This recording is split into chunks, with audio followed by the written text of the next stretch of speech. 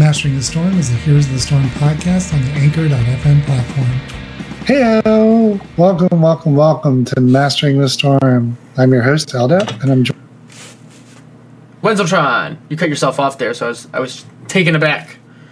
I did? A little bit. So, I do use push to talk. Yeah, I know.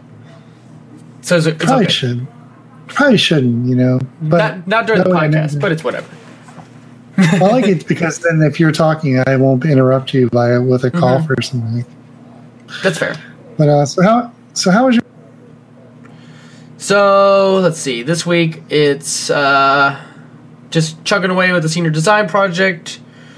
The physical structure itself is more or less built at this point, so we're getting ready to start implementing all the electronics to it.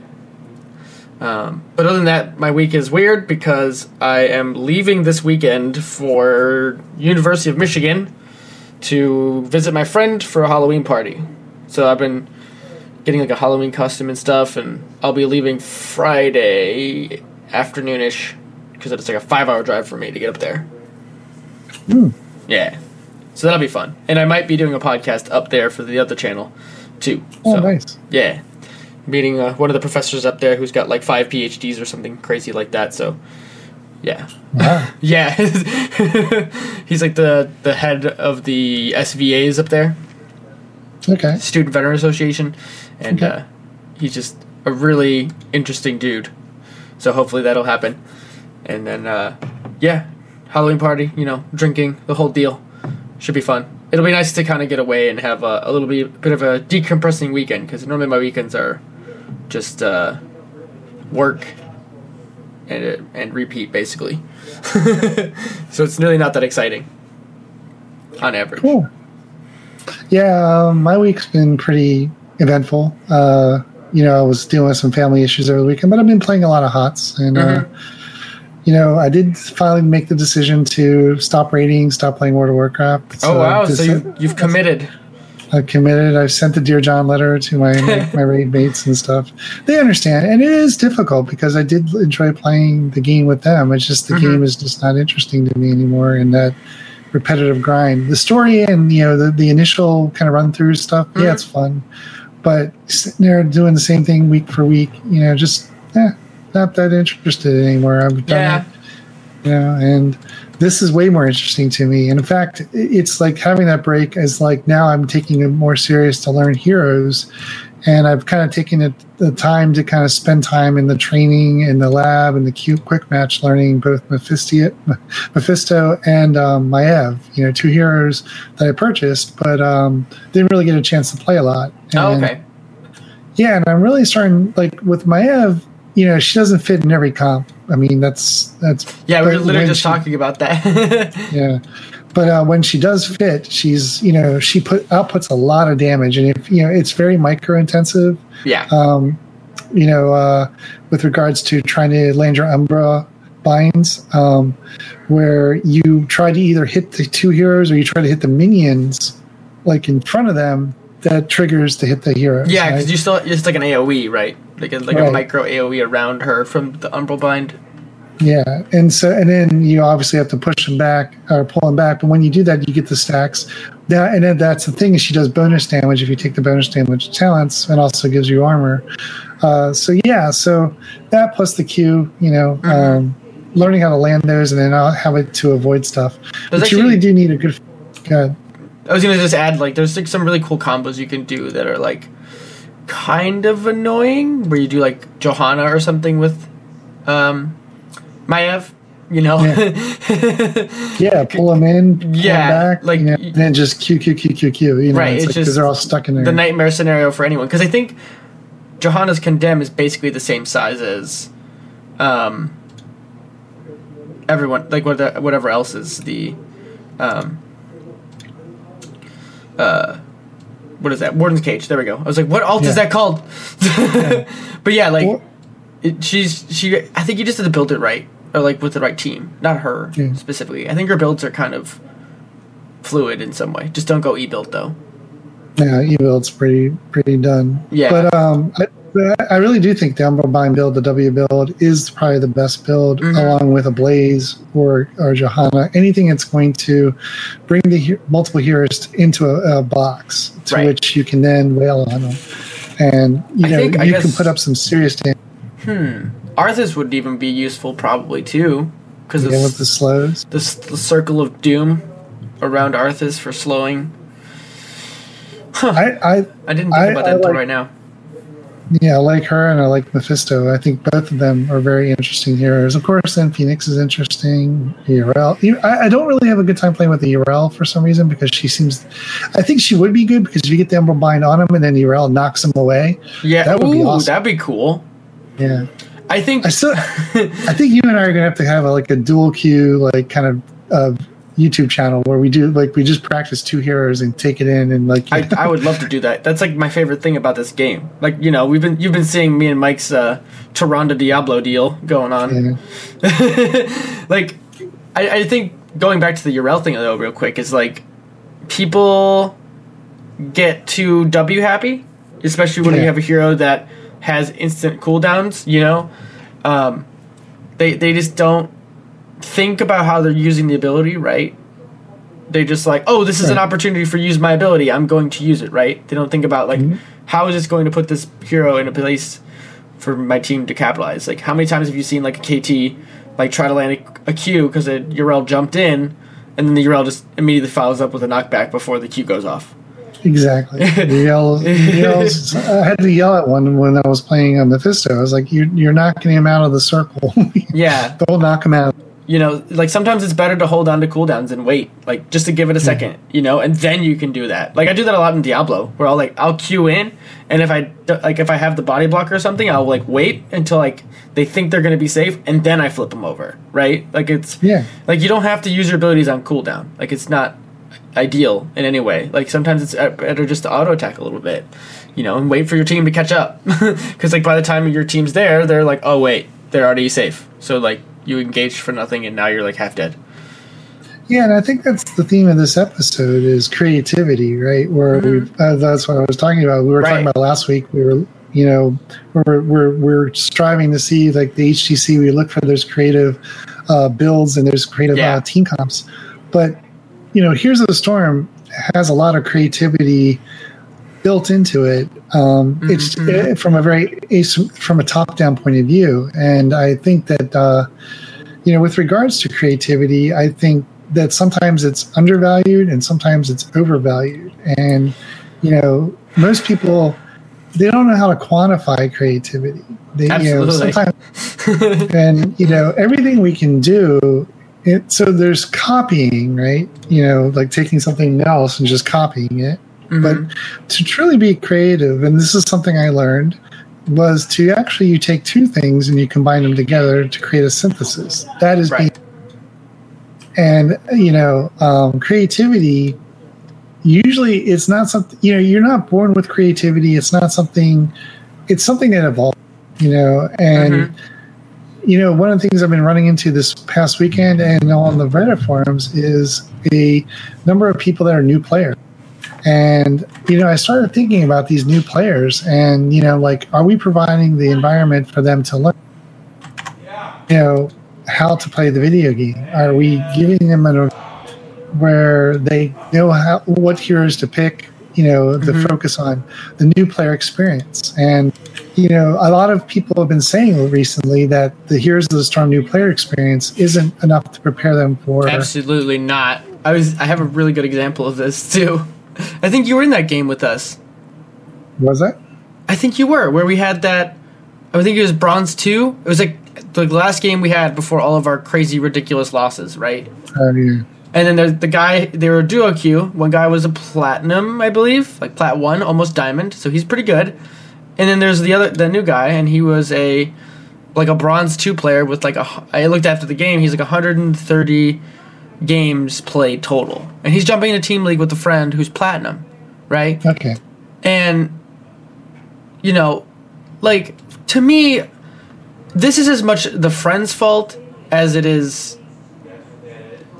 I don't know who... it really... if you're playing with a friend who's that high ranked, he should have some sort of sense of the game to be able to explain things. Because this guy goes and picks a Chen first pick on Dragon Shrine. Oh yeah, that one. Yeah, and like I didn't care initially. I was like, cool, whatever. He wants to play Chen. Like it'll be fine. We can capture the points. No big deal, right?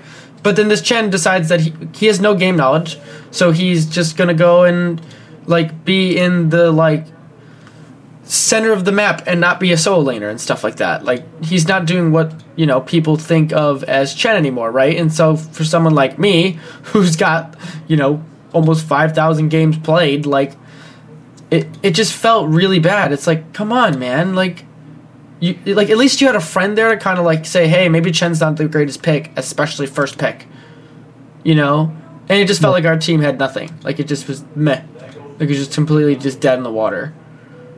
This weekend I had 2 matches in quick match because I've been practicing where they were the one was playing Muradin main tank, and we were on Brex's holdout, and the main tank was just going off, just leaving their lane, and I'm like, so why is the main tank in a lane by himself? Right. Exactly.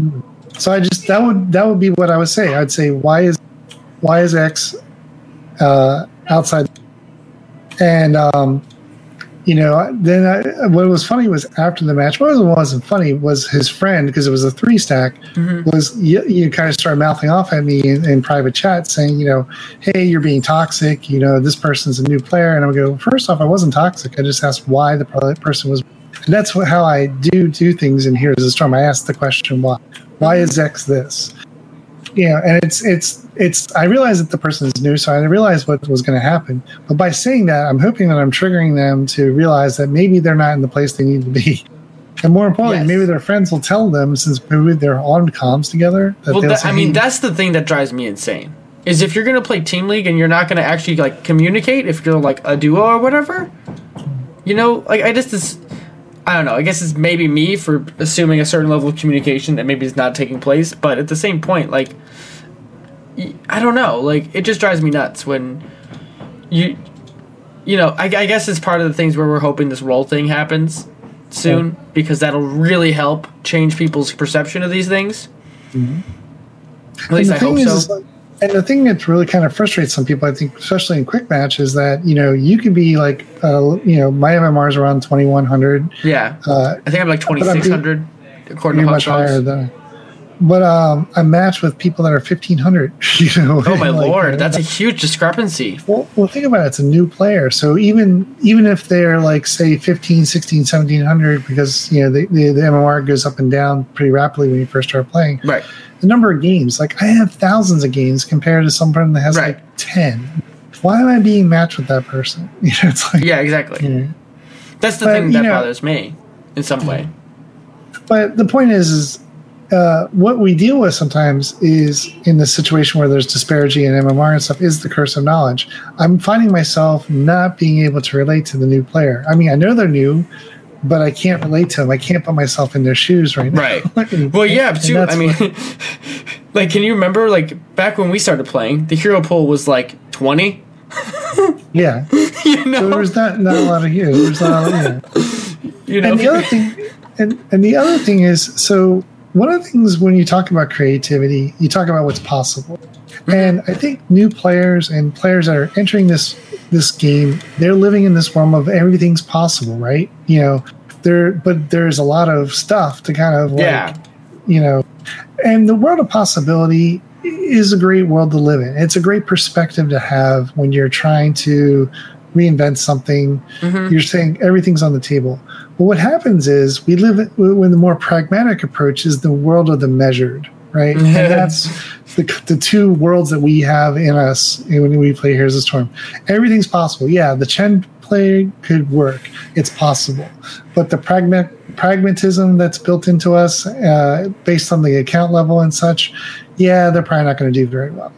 And that's the kind of the yin and the yang, the tension that is, matchmaking. And I think that's one of the things that many people complain about Heroes of the Storm, and probably any MOBA, is this matchmaking disparity. The lack of how do we get these new players up to speed so they feel that they can play Right. the game. It's like, how do you? More- I guess that's the question for everything, right? Is how do you increase the rate of learning for anybody, right? For Right. anyone jumping into anything new, right? Because there's always going to be someone that's ahead of you, right? Right. But how do you bring them up to a level that they can understand and be competent to a certain degree, right? Right.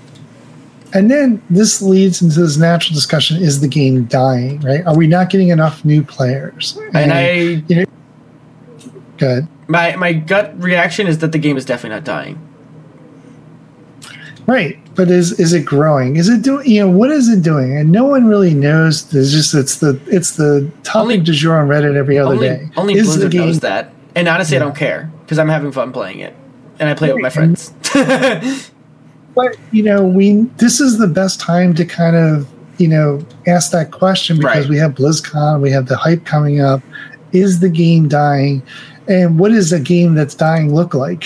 Because That's a good question. I don't know. I haven't seen any Blizzard properties die yet. I've seen them decline. Diablo you might argue was in decline. No new expansions. I would say Diablo's yet. stable at this point, though, and Yeah. probably on the upwards swing of it.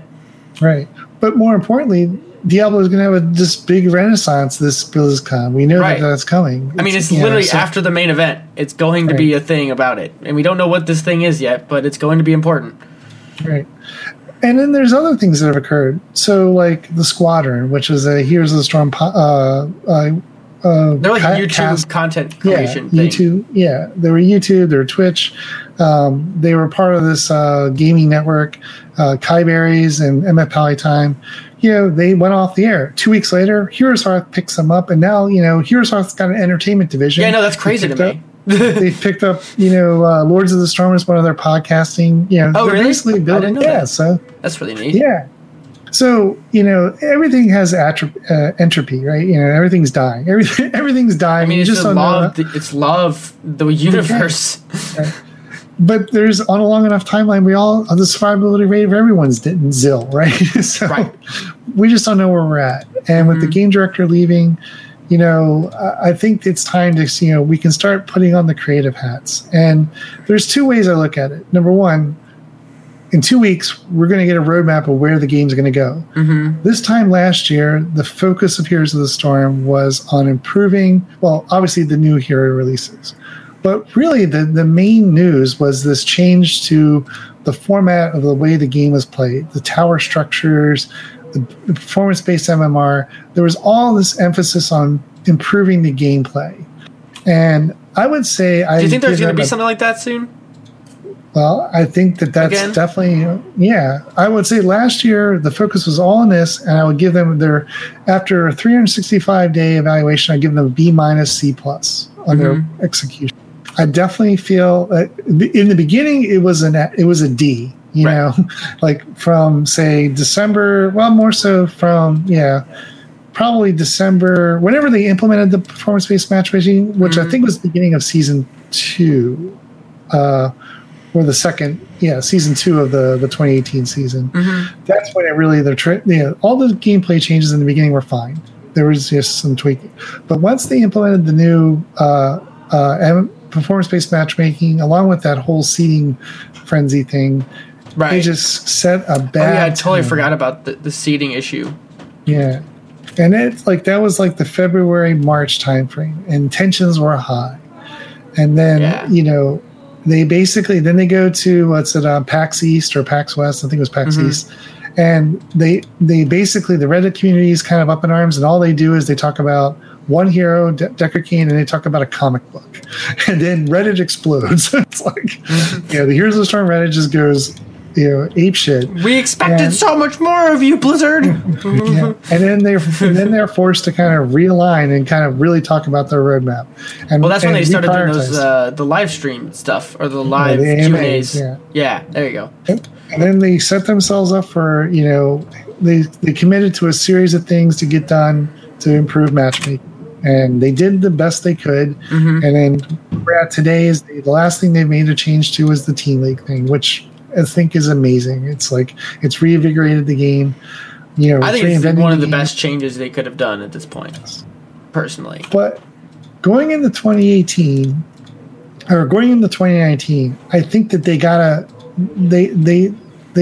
really put a focus back on people playing the game, and having fun. Mm-hmm. And I think that, my recommendation would be Hero League dual queues, just so you have that. If you want to play with a buddy, have some fun with a buddy. Yeah, you can do that. The social features of the game. Can we add clans? Can we add a better matchmaking? Can we add the role? I mean, the clan thing was like from way back in the day, and this has been dead in the water since then, right? And I can't see the clans. I mean, the clans they're there. I'm not saying that that's going to change. I don't know. I think it would just be something that's integrated from the Blizzard Communities thing that they added with WoW recently. That's where that is going to come in. I don't see. I mean, it's a Discord. It's like it's good. Right. Yeah, I'm not like, oh my god, we got to have it. Yeah. But then, you got to really think about the new player experience. Do you want new players in this game? If you do, you're going to have to make it so that there are things that casual players will want to play to stay engaged. And, the point about creativity, though, with regards to this game, I think there is a curve to learning. And one of the things, in order to appreciate something, and to get better at it, I think what I've learned is there was this YouTube TED Talk from a conductor by the name of Benjamin Zander, and he talks about, is classical music dying? And he has a very scripted presentation. If you can see the TED Talk, but if you see other YouTube videos, he does the same thing. So it's kind of a scripted thing. I don't want to ruin that aspect of it. Mm-hmm. But bottom line is that when it comes to performance, and to where you change from just smashing buttons is when you learn to control your impulses and your intonation. Your impulses is the ability, you learn to click the buttons at the right time. Not just smashing them all together. And that takes practice, but also, and then intonation is how you smash those buttons and what order and what rhythm that you use, And I think that this is something I learned. I wasn't aware of it when I was in school. I learned it after the fact. And, I think that part of, being creative, part of, maturing in the Heroes of the Storm is learning how to just calm down, not worry about every hero, picking a couple heroes and learning to play those heroes in a very kind of consistent fashion. Yeah, I think, for me, it's really just finding your niche in some way, and it's not even like a role, because I think role can be daunting for some people because there's a lot of soft skills that you don't. Let me try to phrase this in a different way. There's a lot of things that come with certain roles, i.e., healer and tank, that are not effectively communicated to a player unless you play a lot. There's a reason why I take over the main tank role 90% of the time, because I don't trust people. And it's not to say another person can't do it. I just don't think people have that kind of conductor's cap, so to speak, of like how to look at the game in a way that they can fulfill the role that they need to do. Because I think a lot of times the main tank and support role are kind of the two guiding factors of the game. And if those don't, work out like you'd expect them to, or are not firing on all cylinders, it really hampers your team. Yeah, and in Blizzard's defense, they've tried to produce articles, HGC articles, and that kind of stuff. And I do think that is. Then we have the YouTube content creators out there. Not Paradox, Kala. Granted, I'm totally behind on the times right now. I haven't come out with a video in a while. But you've tried, and that's the thing is, I think there's some people that try really hard and try to produce really, slick content. But then there's the people who just like you, who say, hey, this is my process. This is how I think. This is how I think, But you're not wrong. It's like literally how I look at it. It's like it's not just about the game. It's about here's a way to look at the hero or the game itself. And I don't think people really are familiar with all the tools that are in the toolbox for Heroes of the Storm. Mm-hmm. I don't think a lot of people. Getting to the trainer is challenging enough, right? It's like you have to click on the hero, look at there's a try mode. Okay, and you load the map up. All right. Well, how do I know what maps to do? Well, all you can do custom maps. Oh, I can? Yeah. So the whole thing around the custom maps and learning how to do that. And then what do I do when I'm in here, right? There's no like I said about Maiev, there was no trainer for Maiev. I had to like watch a couple of YouTube videos and then read a couple articles, like people written guides, in order to get the tips and the tricks and the ins and the outs. And then I had to practice those things. Maiev by herself is a very complicated hero if you've never played any type of hero like that before. So, and the reason why I want to play her now is because I can see the amount of damage she can do if you can just do a little bit of micro. And this is the thing people are looking for. They're looking for those heroes that can be impactful in their game, right? Yeah, I mean, that's always been like a huge criticism of heroes, right? Right. Oh, my hero can't carry kind of idea, right? Right. And I think more so now than ever, there's so many heroes that are effective if you play them right, Yeah. I think the dev team has really gotten good at balancing the, what a hero needs to be rewarding skill wise, if that makes sense. I don't know. I had a thought and it just left me. Well, one of the things I've noticed is circles are big this year on hero design. Everything's got a circle of damage, or a circle of it's like whether it's Phoenix and his circle. You're right. They do have Phoenix this circle theme going on. Yeah. Mephisto's got a circle theme. Even Blaze has got that circle thing with combustion. Yeah. Like circle, Urel, big circle. She's like, damage. Year of circles. That's what you call this year in review.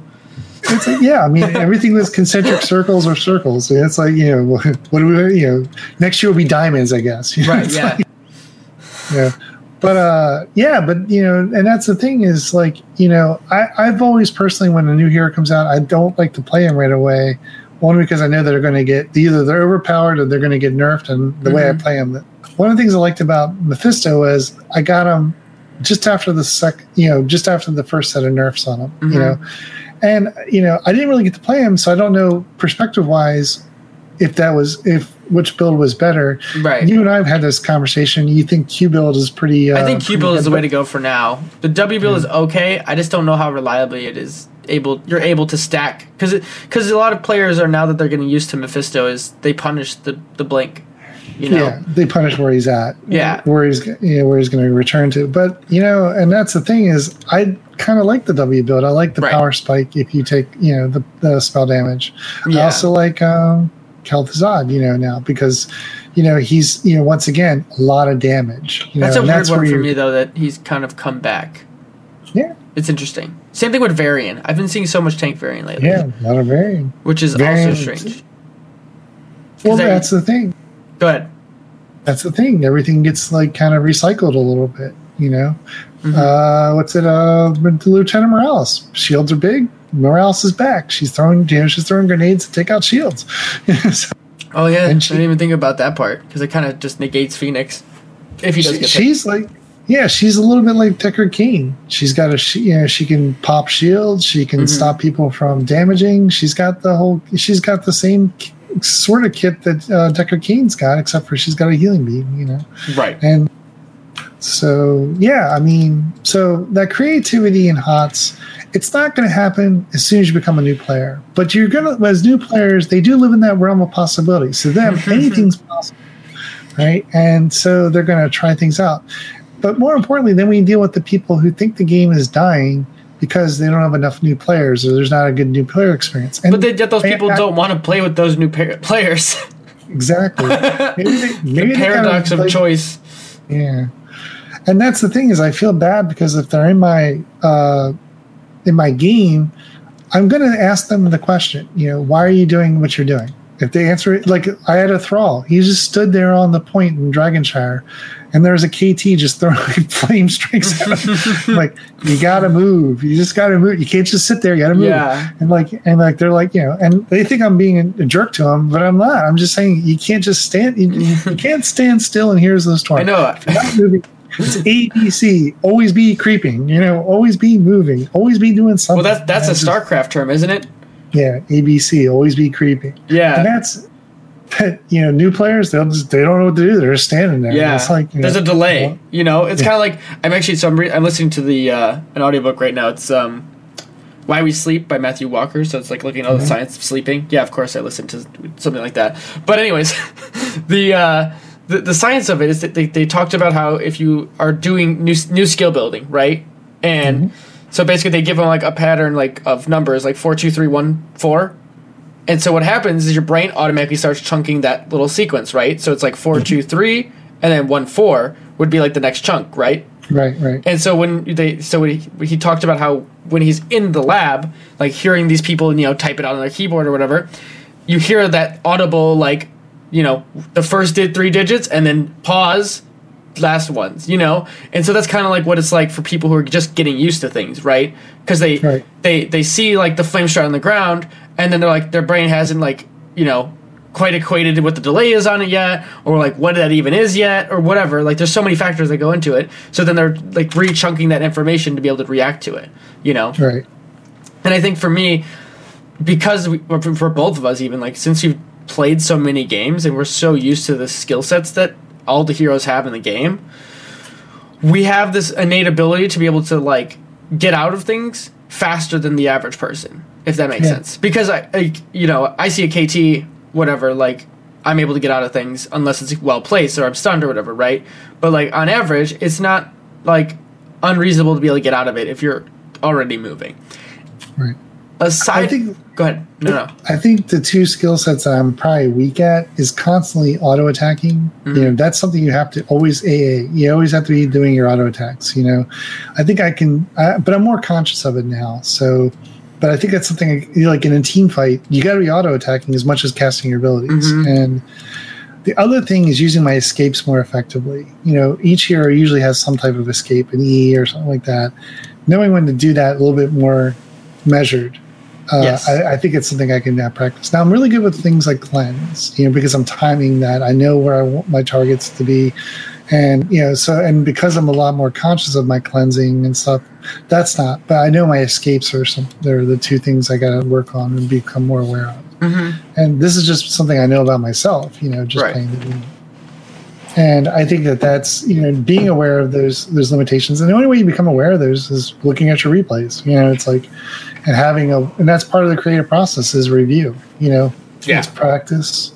But then review, and like, if you're a musician, I know like when I was a kid and I would play my clarinet, I wouldn't tape myself playing, I just would try to, that's the worst thing you do. What happened was the teacher finally said, start recording it. And then and then start listening to your playback about an hour after you do it and see what you hear that's different. Right. And I think that's another discipline as part of the creative process of heroes is the review process. And once again, it's not a skill that's brought into the game. It's something that you have to learn to do, and hopefully someone shows you the ropes. If you don't. I think a lot of times, what I try to do is like, especially with my friends, they don't play nearly as much as I do, but then a lot of times they'll just ask me like, hey, what's the build here, right? And I normally have like 90% of the builds in my head for like, the top 20 heroes or whatever are meta, right, from HGC. So I'm able to kind of just say, here's what you should do, this is why, or whatever, and if they don't want to do it, whatever. But like, even for like the first 5 games, if they're just trying a new hero, they're like, what should I do here? Just do whatever you want. Like, I'm not going to give you too much information because I just want you to figure it out. Because I don't think overloading a person with information and like here's why and how is going to help them learn. Because you kind of just have to feel out the basic kit first, and then what resonates with you. Right? Exactly.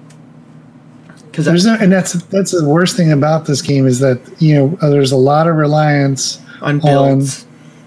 On builds, and I think that they're helpful for the TLDR. But like I said with Maiev, I watched a number of videos. Pre-nerf, after nerf, right. And I started looking at some guides, but I had to bring it into the trainer, and I had to try some things out. And even then, there were things I just didn't comprehend right away. Right. That I had to go, and I had to read a couple other guides to go, oh, this is how I get that to work. And that's important. Like with Mephisto, I'm not going to go and I could probably do the calculations in like Hotslogs. They have that sim. They have like that sim. Yeah. But what I do is I tend to just kind of go with my feel. Like if I'm playing against a double warrior, I'm going to go the spell power build, only because I know that one of my jobs is to get things low, It's like, but I know that the only finisher I have is my ultimate, So I have to know, I got to be away from the stuns, because if I get stunned, I lose my ultimate, and so basically I got to go in, do a lot of damage, pop out, and then do my ultimate, and hopefully I get a kill. Yeah. See, I don't know why. The only thing I have against Mephisto right now is he doesn't fit the normal mage role. Like it's like you almost want him to be. I don't even like. I guess Genji would be the only other thing you'd like really. Like Genji Greymane or something like that would be on his team, because he's like the poke mage almost, but doesn't finish, right? No, he can, but like I said, it's more like he just does a massive amount of damage. Yeah. Well, it's kind of like Junkrat, right? We've talked about this before, where it's Junkrat can deal a massive amount of damage, but is it damage that kills people? Not really. Not really, no. Right. Except for his ultimate. Right, again, same scenario. Like, it's just one of those things that you don't think about until, We're Li Ming, Jaina, and KT, both KTs. Yeah, well, yeah, KT. It's he's just a blow up. Basically. Right. He's a one trick. Yeah, he's a one shotter. He's he's pulling them in. He's kind of like Chromie, like a new Chromie in some ways. I think almost KT is kind of can be at that oppressive range in sometimes. Well, his spell power, just that, and he has so much spell power compared to most other mages that it's just like, and then he just that ability to blow up something, right? I mean, almost tanks too. Like I've seen a Diablo get exploded from a KT combo, right? Mm-hmm. The only other thing is, I guess, just keeping on the mage discussion would be like Chain Bomb. That is like one of the most. I don't even know. Like, it's just so unmitigatable damage, right? And it's like if you have low skill level of awareness, right? Because it's like, it's not that it's not hard. It's not that it's hard to see. It's just that some people are just not paying attention, right? Because they're looking at their own hero and they're not paying attention to where they are relative to other people, right? Right. And the other thing is, don't stand in a minute wave when you have a chain bomb, because you're just giving him free clear. That's my thing. I was like, I go into a bush. Like, I don't even, like, it's just one of those things for me is like, why would you give him free numbers? Like, pad his own numbers for you, kind of thing. But, back to this, the creativity thing. Oh, yeah. The thing about. Go ahead. Keep going. But I'm just saying that, just the whole thing with creativity is it's developed in Heroes of the Storm. I think that there's a theory that you're never going to get there, because everyone else already knows it. I don't know I don't have the solution. I just know that it exists, that there is an element of creativity that's in Heroes of the Storm that I don't feel in other games right now, other than StarCraft or maybe, potentially Overwatch, because Overwatch has that, it's a first person shooter, counterplay, that kind of stuff. So, and keep going. No, I want you to finish your thought first. No, and that's really where I was kind of saying is I think that, part of this mastery is learning to be creative, but it's work, it's like you can't just look at a build and say, that's the build I take. You got to take that build into the lab. You got to go and you got to tweak it. You got to get your micro and your macro, your impulse control. Like today I was playing my Ev, and I kept expecting this Blaze to go in and stun it, and when I think he's going in, he doesn't hit his stun, and then I'm in the middle of like a shit stun, and I'm doing everything, I'm spamming all my abilities, and then he's like, "Look, you got 11 deaths." I'm like, "Yeah, because I don't have any." You stun them, then I Umbrama, and then I just wail on them with a Q, and they should be all dead. But you keep your stun, and you're like going, I'm dying. I'm the squishy one. All I got is if I don't hit my my tethers, I have no armor. You got your D, and that's it. Yeah. And was it weird? Like Maiev to me has always felt like one of the squishiest assassins. Always, even when she was broken, And sure, she was toxic and all that stuff. I'm not going to disagree with that or anything. But, like, she just never felt... even though she's got the invulnerability baked in, like, they did a really good job of, like, making her feel vulnerable when she doesn't have that. Yeah. But, yeah, just, like, build off of that. Like, I told you two stories. Like, one was, like, Blaze, right? So he got all his changes, and he's kind of more of... He's still an offlaner because he's still really strong, and you don't need to even, like, use your abilities to clear, because that's just how good he is. But, like, for me, he's kind of like, I just, Blaze is like, we were talking about security blankets when you're on lose streak. He's my security blanket. Him or Diablo. And, and like, I had a game where we were on 2 with Spider Queen, and I picked him as an offlaner because the other guy wanted to go Nubarak, who I've been seeing a lot more. I still think a Nubarak shouldn't really be played that much because he's so blow-upable most of the time. But, like, so their team, they got a Kerrigan. She wasn't banned out. And I was like, whatever. Kerrigan's, you can deal with her now. She's not, like, completely broken anymore. But even still, she can still do a really good amount of damage. And so I was kind of looking at the talents that I normally don't. I normally go, like, the stim pack and stuff like that. And lately I've been kind of shying away from it in some ways because it doesn't give you as much mana as it did it before. And the CDR is fine, but, like, you're going to go faster, right? So it kind of just, it doesn't really, I don't know, it just doesn't really help the playstyle in some ways because of the way they changed his mana gen. So I decided to try the new Habits talent where you go Unstoppable and you get cooldown reduction on your trait. Cool. And so that just kind of triggered my thought process of like, oh wait, they have a Kerrigan. I'm going to go try in this trait build because at level 4 you get the Pyromaniac reduces damage taken by 2.5%, stack up to 30%, like super early on. And like if they're already got a team that's dive comp where they want to be in the middle of the fight right next to you, or like ideally they're going to be right next to you, you just pop your trait and reduce like everyone who's around you's damage by 30%, within the first 4 or 5 seconds of the team fight. Kerrigan's dead in the water, right? Mm-hmm. And what is she going to do? Kite away from you? Like, it's too late at that point. And right. it wound up feeling like a really good build by the end of the game.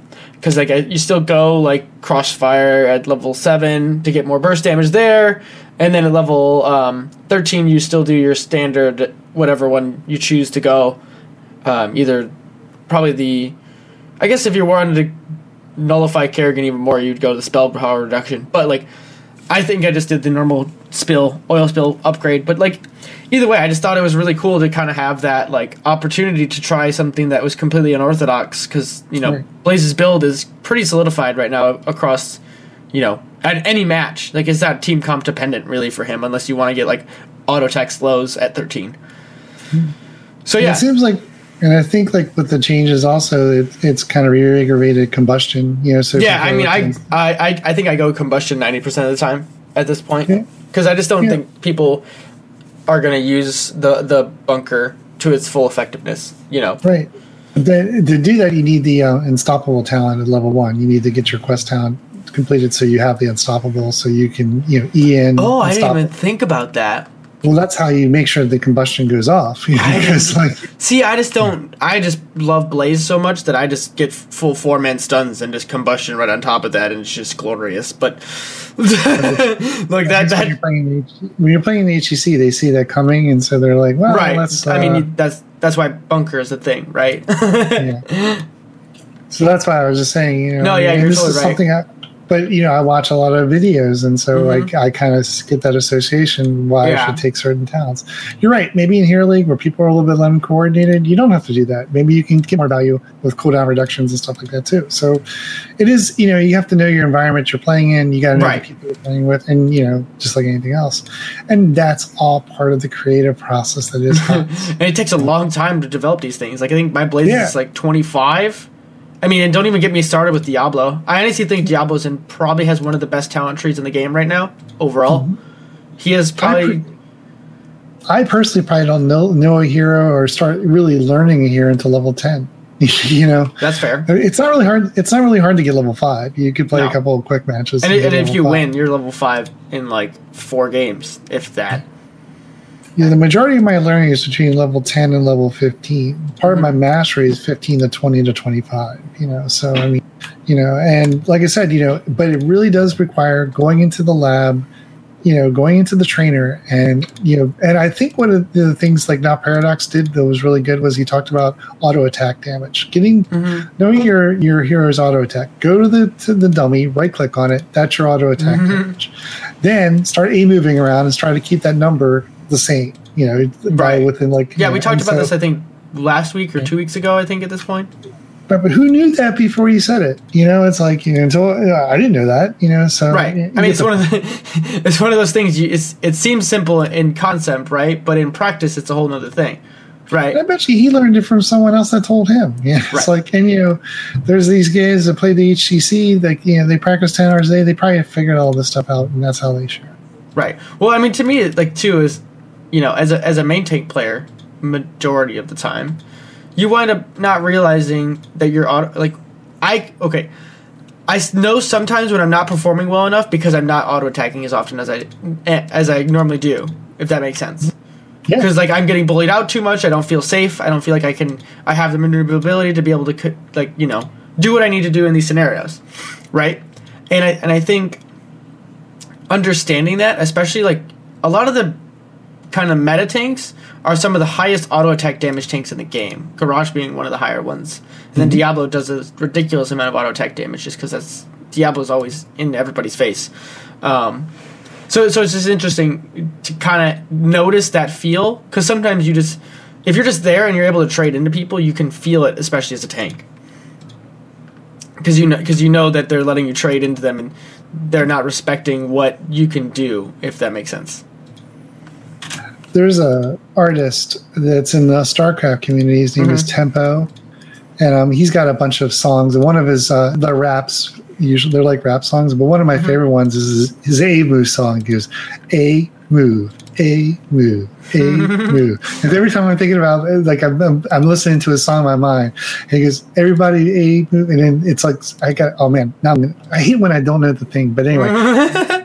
The innovative part and win is basically the move and win. Yeah, I'm gonna send this video. I mean, we should link it to the. He's got a whole library of StarCraft videos or StarCraft music theme songs, but they apply to Heroes because obviously the same concepts are there.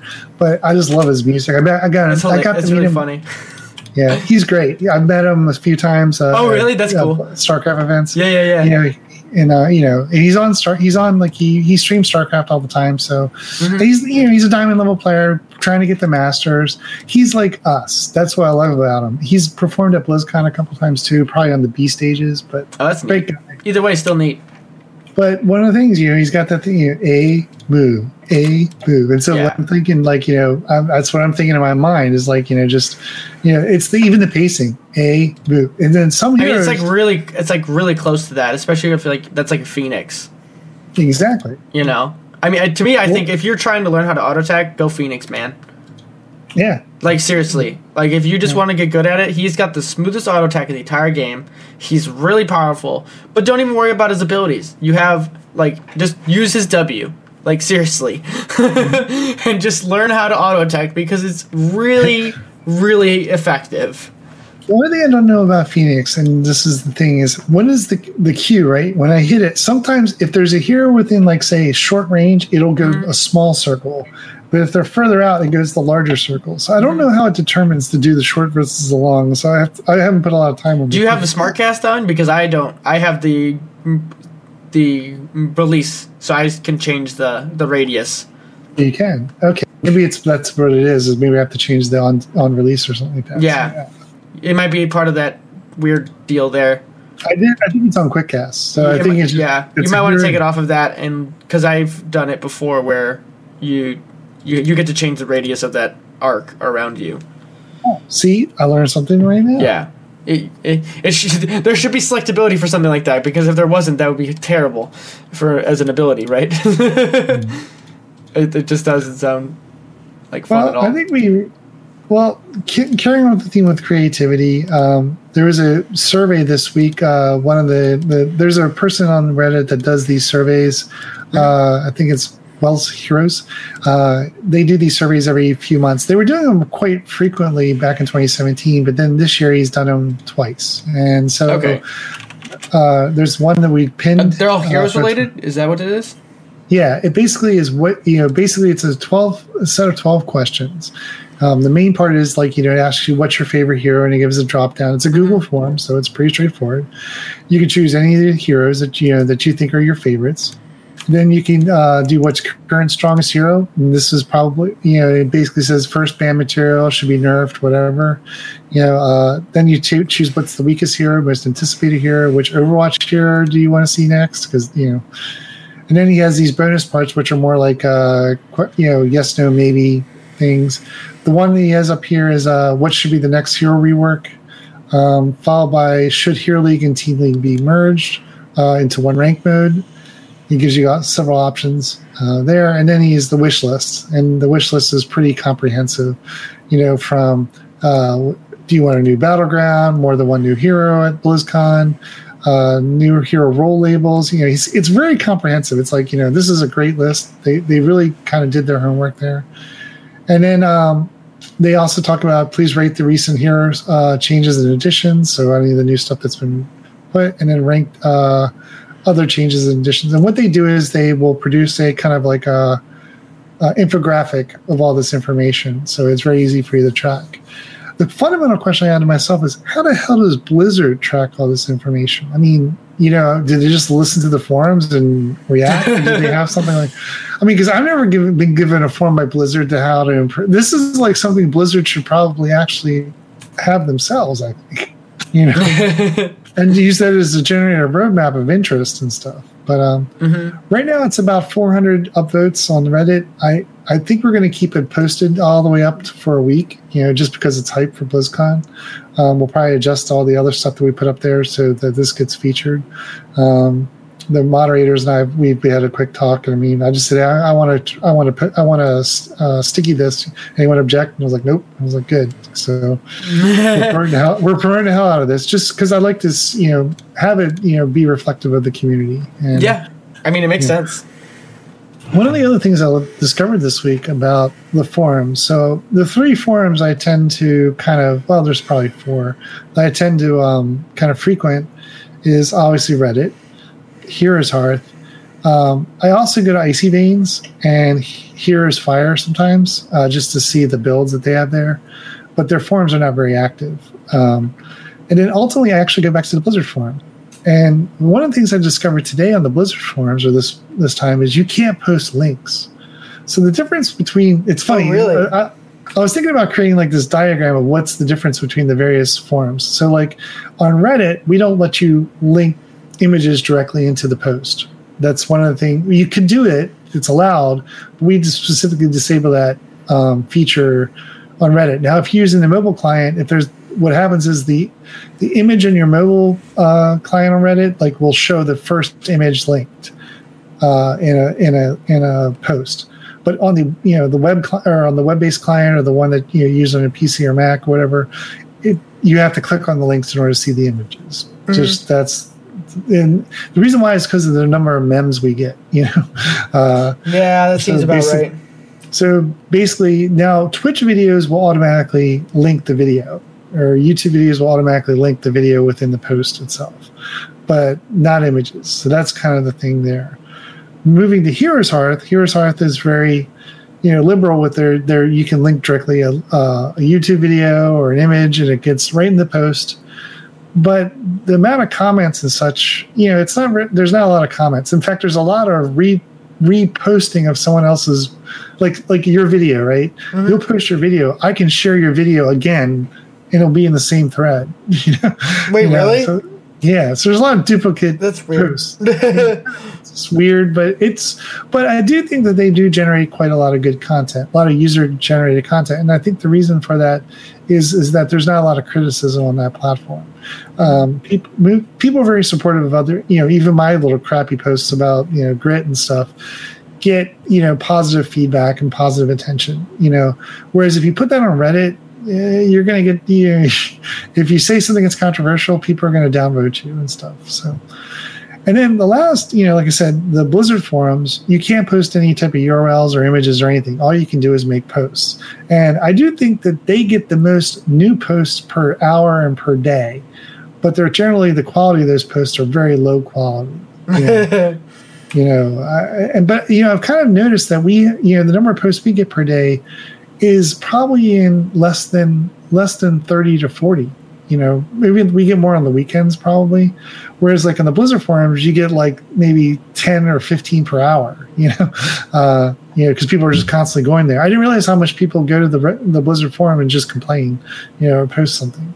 But the amount of like structured content or moderated content, not very much. A lot of it's just a lot of questions and answers. And then I think the most one of the more qualitative platforms for posting is Heroes Hearth, or Tempest Storm, where Critical Kitten or Chaos OS posts and stuff. Yeah, and then there's Team Liquid. I used to go there for StarCraft information. They do have a hot section, not a lot on it though.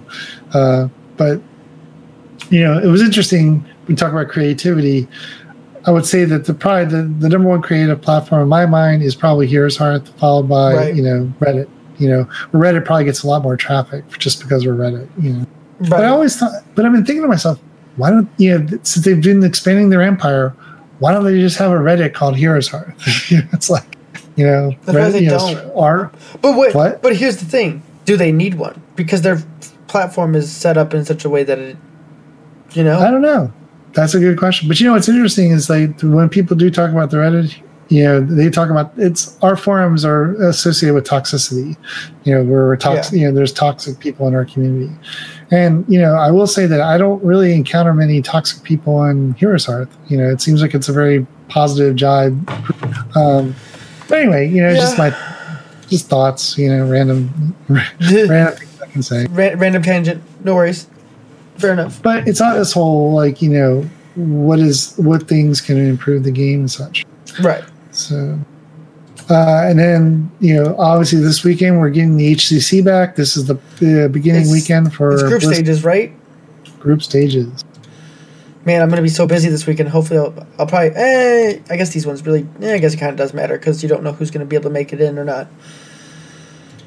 So one of the more important things that is also happening this week on Twitch is the Twitch drops are enabled for both HCC and WCF.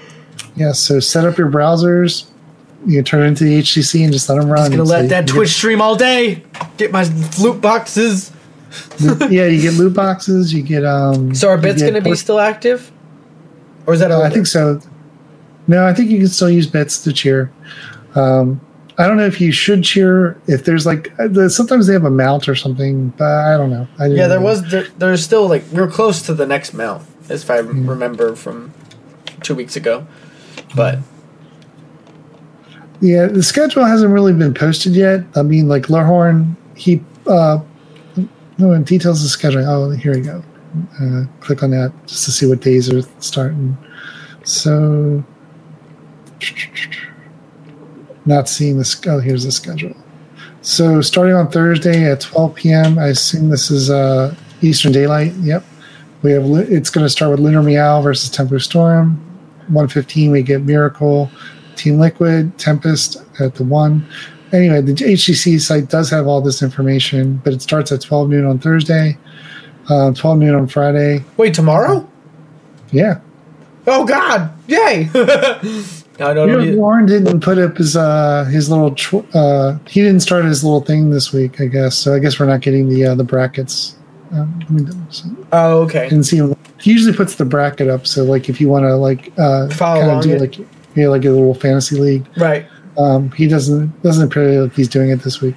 He asked for some volunteers too to kind of monitor these games because he's in Europe. So I don't. Sometimes it's really? He's in bed. Yeah.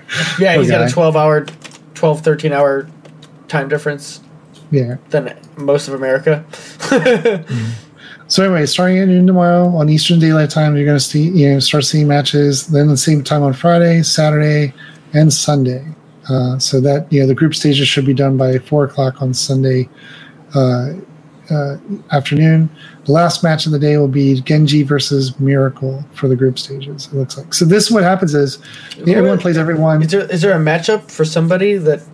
Oh no, never mind. You're right. Everyone plays everybody. Everyone plays everyone, and you get scores. You can get 1-1 or 2-0. That's generally how it works. And then the amount of points you get in your bracket determines your placing. I think like the bottom twos get eliminated. Yes. And then, I think we're looking at like China. Most of China is going to just drop out right away, and then kind of depends on Dig and Gen G. Apparently, Gen G is not great when it comes to these events. Really? Yeah, I was listening to last week's Heroes Hearth? Not Heroes Hearth. Town Hall. And they were talking about how Gen Z doesn't practice, or they just think they're better than everybody else kind of thing. You know, and they're emotional too, so it's like, does Rich feel like he needs to carry kind of stuff? That those kind of things. So in a sense, they feel that they can just skate through the qualifiers knowing that they're going to get a spot, and then just fight it out. Yeah, and then kind of like, does Rich want to put everybody on his back kind of thing or whatever? Like, it's an interesting dynamic, right? Because, you know, if you look at it that way, that means then other teams that have a better team cohesion kind of could come and kind of take that away from them if they're not prepared. Even though we do know that Dignitas was in Korea boot camping and stuff like that, so it kind of says who they think is best to train with or where to be. Also, I think the time difference is better going that way than it is going the other way. Right? Does that make sense? Or is it the other? Yeah, it makes sense. Yeah. Because then if you're going from Korea to California, that's probably an easier time swap than it would be going from Europe all the way to California. What do they do? Do they find some of the kind of the open division teams in Korea, or some of the teams that didn't make it in there? And probably it's probably like the top 3 teams or whatever. There's probably a little bit of Gen G and stuff in there, but they try. Those are, I don't know. There's probably a decent amount of sandbagging between teams then. Yeah. You know, because they don't want to give away any scrims or whatnot. You know. It's a weird one, right? Because when you go to like regions like that, you're kind of like, well, these are our biggest competitors. Yeah. You know, I've never played a sport at any sort of like competitive thing at that level, so it's kind of interesting, right? Like if you had to like train with your own, you know, number 1, number 2 in the world kind of thing, like it's got to be weird. Yeah, I mean, how do you model it? You know, and I mean, there is, you know, like you said, they're sandbagging. They're not going to show everything. You know, sometimes it makes you wonder if these teams should have like a minor team, because the minor league team should, like, imagine like, you know, if you had a team that you scrimmed with that's, you know, that knew how you played, you know, then they could counter your play to force you guys to think something differently. You know? So I don't know. I mean it's like, interesting. It's like football, right? They have enough players to kind of cover both offense, defense for both sides for practice purposes, right? Yeah, yeah. It makes you wonder if some of these teams that they get eliminated also, do they come around and try to scrim to help prepare the other teams? You know, I feel like they could. I feel like the amount of players that have like pro level experience at this point could easily make up, you know, another whole HGC league for at least the major regions, right? They could have enough players with a high enough skill set to be able to make teams that could kind of compete and give them runs for their money in their own ways. Interesting. Yeah, no, it's just an interesting thought to see maybe that one day that could be a thing, right? Yeah. You'd have like Group A, Group B, or whatever, or like unspoken teams that like work together or whatever to like prepare each other or whatever. Not unspoken because it's not, that sounds shady, but but you know what I'm saying. What's interesting is I'm going to kind of segue out of this a little bit, but you know, so you said you listened to Town Hall Heroes this past week. So we did get there was some podcasting news this week, and we kind of alluded to the one where Lords of the Storm is now part of the Heroes Hearth. They're partnered with Heroes Hearth. So whatever there's the word partner means. Is always yeah. So do they get money from them, or does it just get wrapped into the Heroes Hearth website page so that's their new domain? They still host it wherever they host it. That's a good question. I don't know if they get all the nitty gritty. You know, I mean, one of the things about a lot of these podcasts and such, they each have their own Discord server. Right. They tend to have their own distributions, and they generally use a Patreon to generate their revenues. And you can see their, you know, at least from the Patreon, you see their Patreon intakes. The one that has the most money coming in is Into the Nexus. They get about, I don't know, $600 a month in revenue. Bad. Yeah, I mean, but they're also probably one of the longest running ones. Quark has a pretty good following, and they generate about $200 a month. Then it goes like Gankbush and Trolls GG, which are they're in like the $100 range, and then there's us that's at the $0 range, right? But we do this as a passion project. We're the full-on creatives.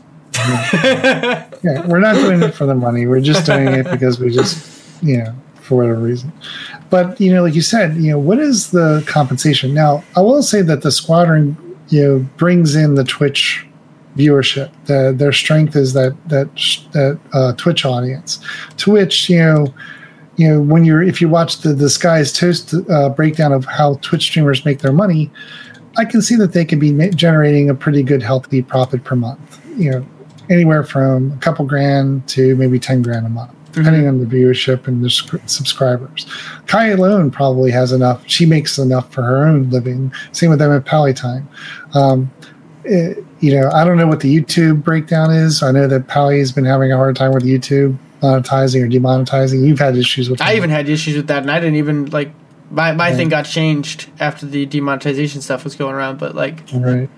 Yeah, I mean, it doesn't really make much sense why they would demonetize videos for Heroes. It's a teen. It's a teen game, And most of the podcasts have a Twitch presence as well. When they're doing their shows. But to me, a partnership there's usually a strong partner and a weak partner. There's never two strong partners partnering. It's usually someone has the weaker position. Yeah. But they're looking to share revenues or what have you. So I mean, usually the whoever wraps one in is looking at the traffic source and believes in it enough to think that it's going to continue to grow and then turn into a stream. Is the ideal scenario, right? And so I guess it's more of a brand now. The Heroes Hearth brand is worth a lot, which is so strange, right? Because if you think about it, if you're gonna I'm gonna start a company, right? You say that, but then your next thought is I'm gonna start an esports company about one game. That's daunting, and especially one too that's Heroes of the Storm, which is granted C maybe B tier MOBA compared to League of Legends or something like that. Right. I'm not saying that because I don't love the game. I'm just saying that because I'm just being really honest. You're just saying it like it is. No. I mean, from just a revenue standpoint, right? Of how much can you expect to actually get out of this? Right. I'm assuming Workhorse and them, they've done more look into how much market cap is available or whatever to be able to make something out of this. But regardless. Well, one of the things they are is influencers, right? Yes. They definitely have that influence at least on the Heroes community. They have a level of influence. And that when we talked about sports, it's not about the money sometimes as much as about the influence. And capturing eyeballs and attention. Right. And they don't over advertise. I mean, they advertise products they believe in, like Gunner glasses, which I do think it's a little bit kind of funny. I have two of them next to me right now, speaking of which. Shameless plug. But, you can just get glasses these days with blue light reduction, and they're just as good. So yeah, I mean, that's what they are, right? Yeah. But they're special. You just want to spray paint, but you want to put some yellow on your eyeballs and make yourself look like you're John Lennon. All right. Well, anyway, I have the Heroes of the Storm ones, so they're cool. Oh, you do? Okay. Yeah. Well, ooh. Damn, dude. Yeah. I did want to get a pair of one, but I kind of have one of the prescriptions are $300-$400 more. Are they really? Oh my god! So See, I don't have glasses, so for me, it's just couple. Yeah, I mean, if you don't wear glasses and you want that kind of blue light reduction, go for it. Yeah. I mean, So it's probably a very cheap alternative than getting a pair of glasses with it. So. Yeah, absolutely. It won't make you play the game better. It just makes your eyes not as strained. Yeah, it's just for sleeping better. Ideally, is what it's really there for.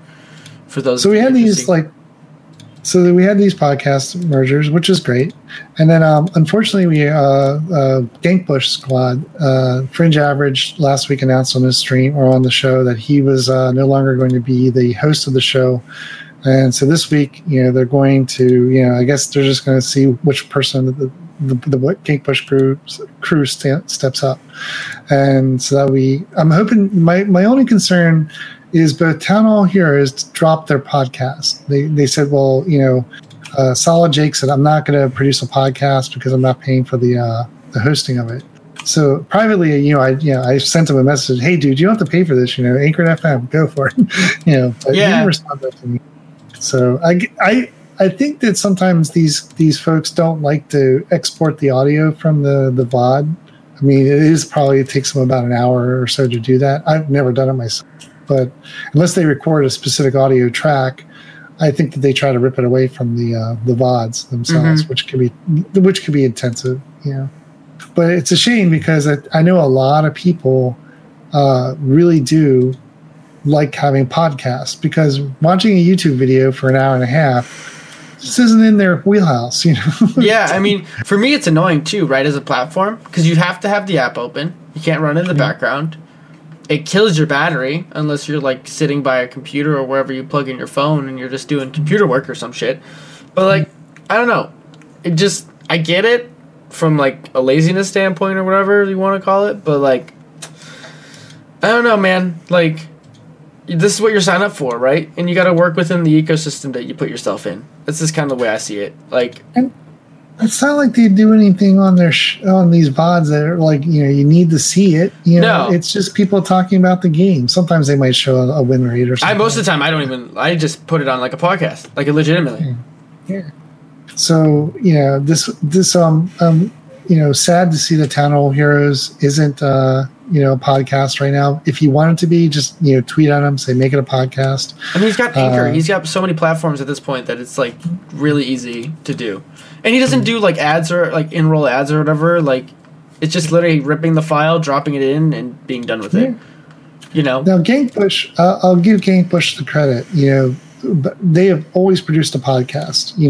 Their shows, there's never been a week that I've done the podcast review that they have missed. They might have like not had an episode, but even then, Fringe will maybe put together like a small little episode, during the week. So they've not missed anything, which has been good. And one of the things they like to pride themselves on, the fact is that they're kind of mature rated. They don't give a fuck about anything. You had to say, you just had to throw it in there.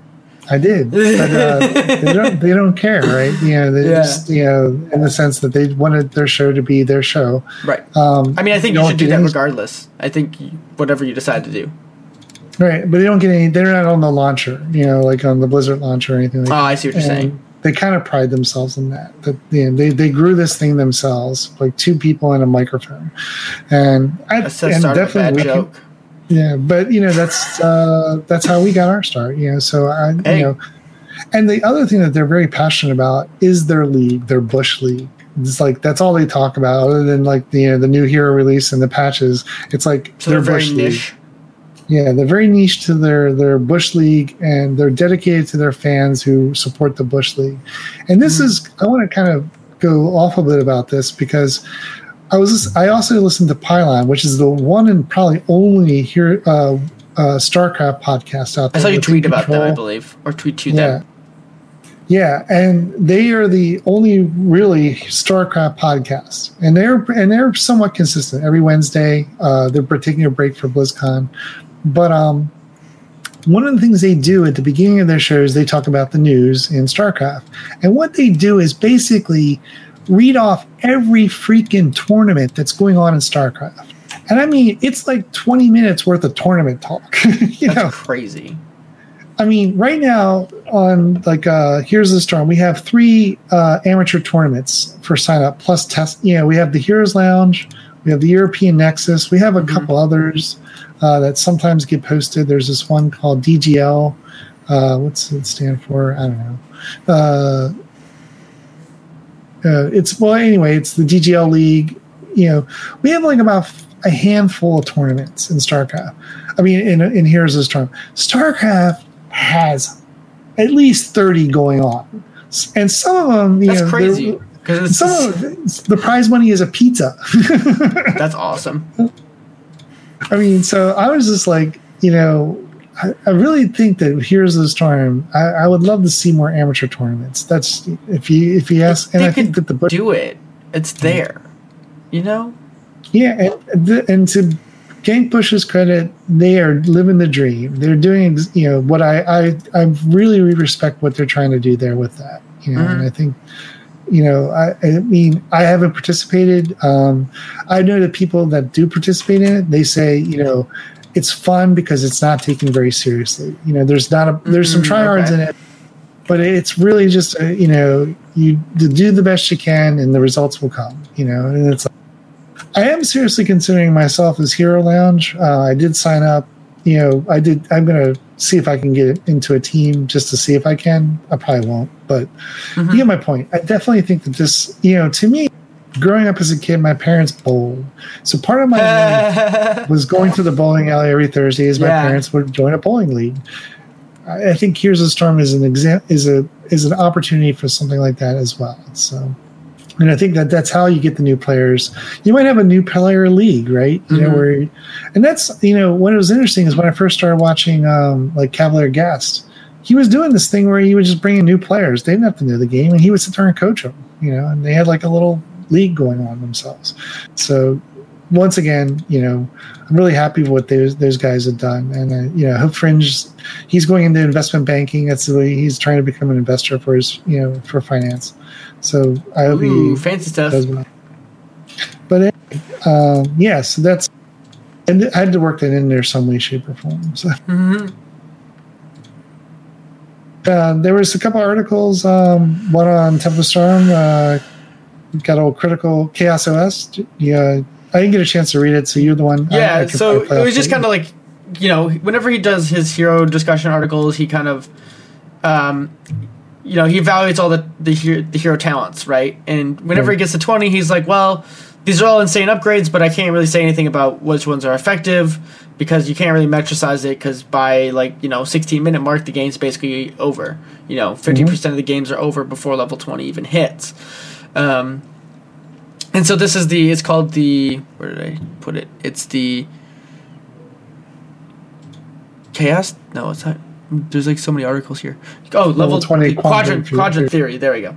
And so basically what that means is basically that the heroes themselves is you kind of have 4 metrics that you can base around what your level 20 upgrades will do. So number 1 is macro, number 2 is team fight, 3 is winning, which is that means like if you're already winning, does it push your advantage? And then the last tier is losing, which is this a stall out tactic for you if you're already losing the game? And so he kind of just does a like overview of like Maiev and Tyrande and stuff as like a an A through F grading scale for different talents, right?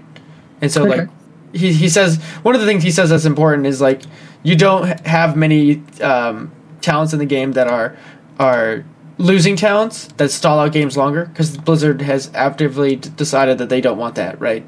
In their game. They want games to be over by 20 minutes, and that's always been like a selling point for their game. Okay. Stuff like that, And I think it's an interesting way of looking at the game, right? And just because I have so many games under my belt, I kind of understand what they're getting at in that way. Yeah, and this is just a microcosm, right? He's just basically saying when you analyze heroes, all heroes, you're looking to classify one of these 4. Yeah, one of the 4 buckets, basically. And more importantly, it's their level 20 tier talent. That's what you're trying just level 20. Yep. Okay. Yeah, I can definitely, with Maiev, knowing that like Shadow War Vengeance, that's right, yeah. For the W. He uses Maiev as one of the key case studies in his little example.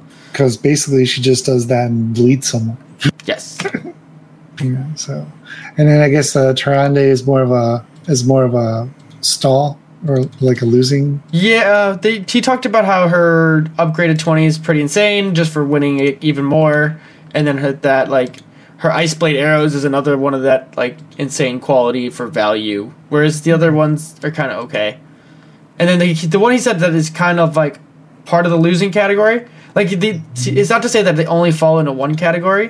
Right, it's that they can fit into multiple, but get different grades in different ones, right? Okay. So like continuous wins from Brightwing could be a stall tactic, but it does fall into other categories as well. Or even like Falstad's Gust upgrade, right? Could be a stall tactic. I think one of the things I always wonder about is the level 13, 16 synergy spike. because that's where the power spike happens, right, for all these heroes. And I think that's also a good. I think I like what he's proposing, level 20, if you can analyze that, but also like which heroes have that power spike. And I think that both Not Paradox and someone else did a video about power spikes. You know, and knowing when there's power spikes occurs, like on Zul, you know, I think Zul gets one of the most earliest power spikes out of all the specialists with his Q build. You know, because he can start dishing out a lot of damage by level 13. You know, and knowing that there's heroes that have those power spikes along with this, I think is a very interesting way to analyze heroes' effectiveness. You know, and it's probably why some of the heroes like Tassadar or the Lost Vikings, you know, like I would say the Lost Vikings have an early power spike, you know, and they're level 20, you know, they have a couple things they can do that are kind of funny. But I don't know if they're like game changing. And I mean, like basically what the everyone takes the town that makes all three of them hit like a truck, basically. Yeah. You know, so yeah, it's an interesting analysis of how. Yeah, I mean, he's always talked about how hard it is for him to analyze those talent tiers, and it's an interesting idea to think about it that way. And it's like a lot of people, when it comes to analyzing power spikes or the power creep and such, they looked at Magic the Gathering as like kind of that's what he referenced there. Yeah, but everyone seems to go back to the Magic of the Gathering and use them as kind of the reference architecture for discussing these things, you know, per se. That's interesting. I'm not too adept in the Magic world, so I wouldn't know. Neither am I. I played it. You know, I have a Black Lotus, so you know. For those of you who are in the know. Yeah. It's up for sale. If you have $5,000, you want to just throw me $5,000. I'll give you a Black. Oh my God! I have a friend of mine that has an Alpha Black Lotus. What does that mean? It's like a first edition.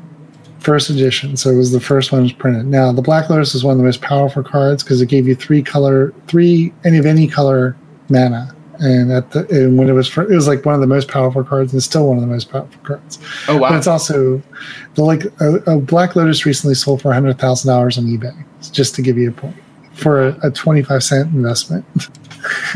Well, that's a good investment. Yeah. Now, there's two articles from Critical Kitten that made it in. The one I want to talk about, and I didn't link, but because I've been playing a lot of Mephisto, was Mephisto's success rate thus far in HTC.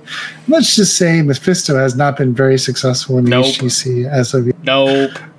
You know, and you know his article there. You know, it was great analysis. You know, I think the problem, you know, if you ask me what the problem was based on what I really want to assert here, is that Mephisto was picked rather early in all these drafts. And I think when you pick Mephisto kind of in the early part of the draft, he's more vulnerable. You know, I think, you know, you're going to have to figure out if he goes in the mid or the late part, he might have a little bit more success because he might not get countered as easy. I think that's, you know, I mean, that plus his power and his play style and his vulnerability is probably, you know, definitely the vulnerability of being stationary at one spot when you return. That for pros is probably they're just waiting. It's a huge tell. Yeah, that's why I say you might have to take him later so it's not easily countered. You know? Yeah, I just don't know what when I think mage, I don't think of someone like KT. If that's what your team needs.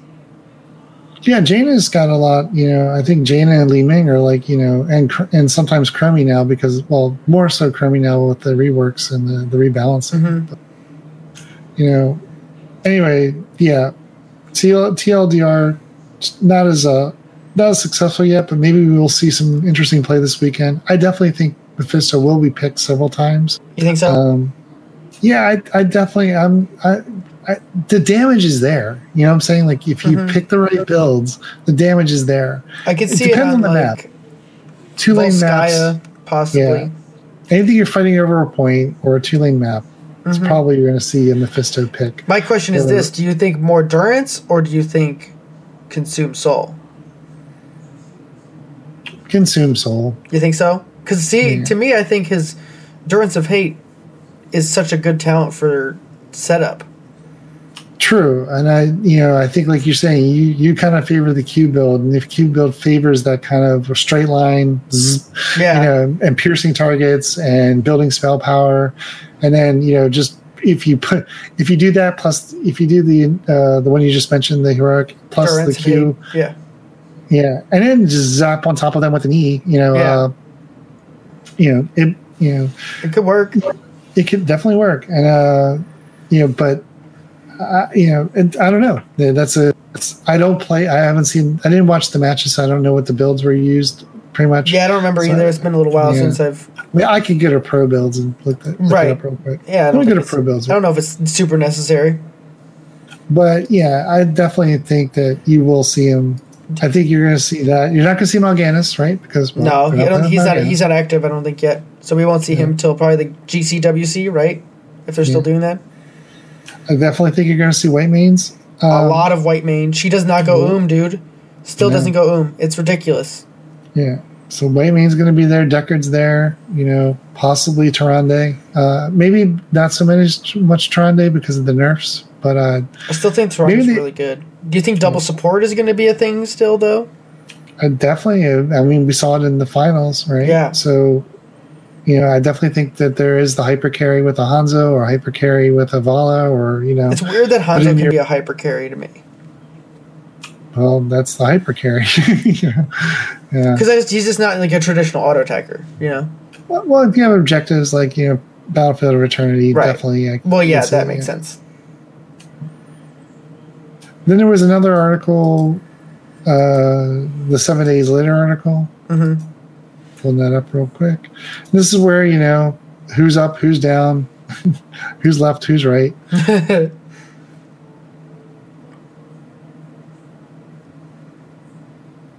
Anything noticed?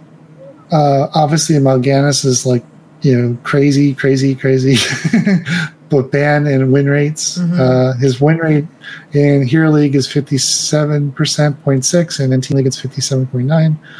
Another good indication is Anna's win rate has increased in Team League to 54%. So because now even though people are complaining the fact that she's got a full health target, if she needs to put like a cleanse on them, it's going to pierce them and go right through. Oh, really? Sucks. Yeah. That's interesting. That'll get changed. I guarantee it. Yeah. And then he analyzes the level 10 and the level 10 heroics for Mal'Ganis, and it's Carrion Swarm.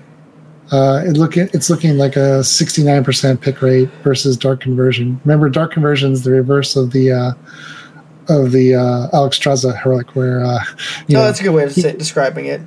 Right, you go, you get all your health taken away, and you walk up to someone and you take away their health and you give them a big. I think KSO's article though, he said you can actually heal people if you use it improperly or if they outplay you. Well, yeah, I mean you're walking up with low health, So no, like if you get healed, say you pop your alt and then you get hit by an ancestral, it'll swap. Okay.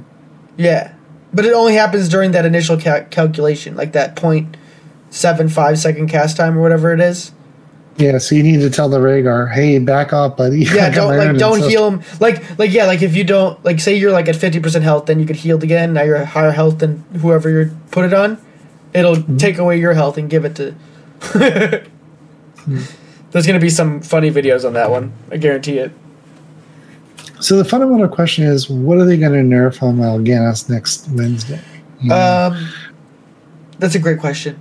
And KSOS said that the E being interrupted while it's being channeled should put it on a full cooldown rather than being interrupted during cast. Does that make sense? Yeah, that seems to be consistent with what they're doing with everyone's heroics these days. No, that's not even the heroic. The E. That's the E ability. I know. That's what that seems to be a consistent behavior. So. Yeah. The other, I don't really know, because to be honest, he feels weird to me still. I haven't really had much success with playing him. And that's maybe because I haven't seen other people play him at the highest level yet, so I haven't really figured it out. But it just feels like his engage is very linear. Mm-hmm. and he can get shut down by like Annas and things like that. Relatively easy. Junkrat's trap build is actually getting some value now with him. And that makes sense too, because he's able to cover so much ground randomly that like he just gets punished by roots and things like that. So I don't know if it's just I'm not really sure if he's as broken as people are making him seem like. Well, definitely in the first couple of days, it seemed broken. It seemed like he could just basically 1v4 a group of heroes and just walk away. Yeah. And so I think people are learning like stuns and to kind of block his last Q and that kind of stuff. So I think that there's definitely counterplay there.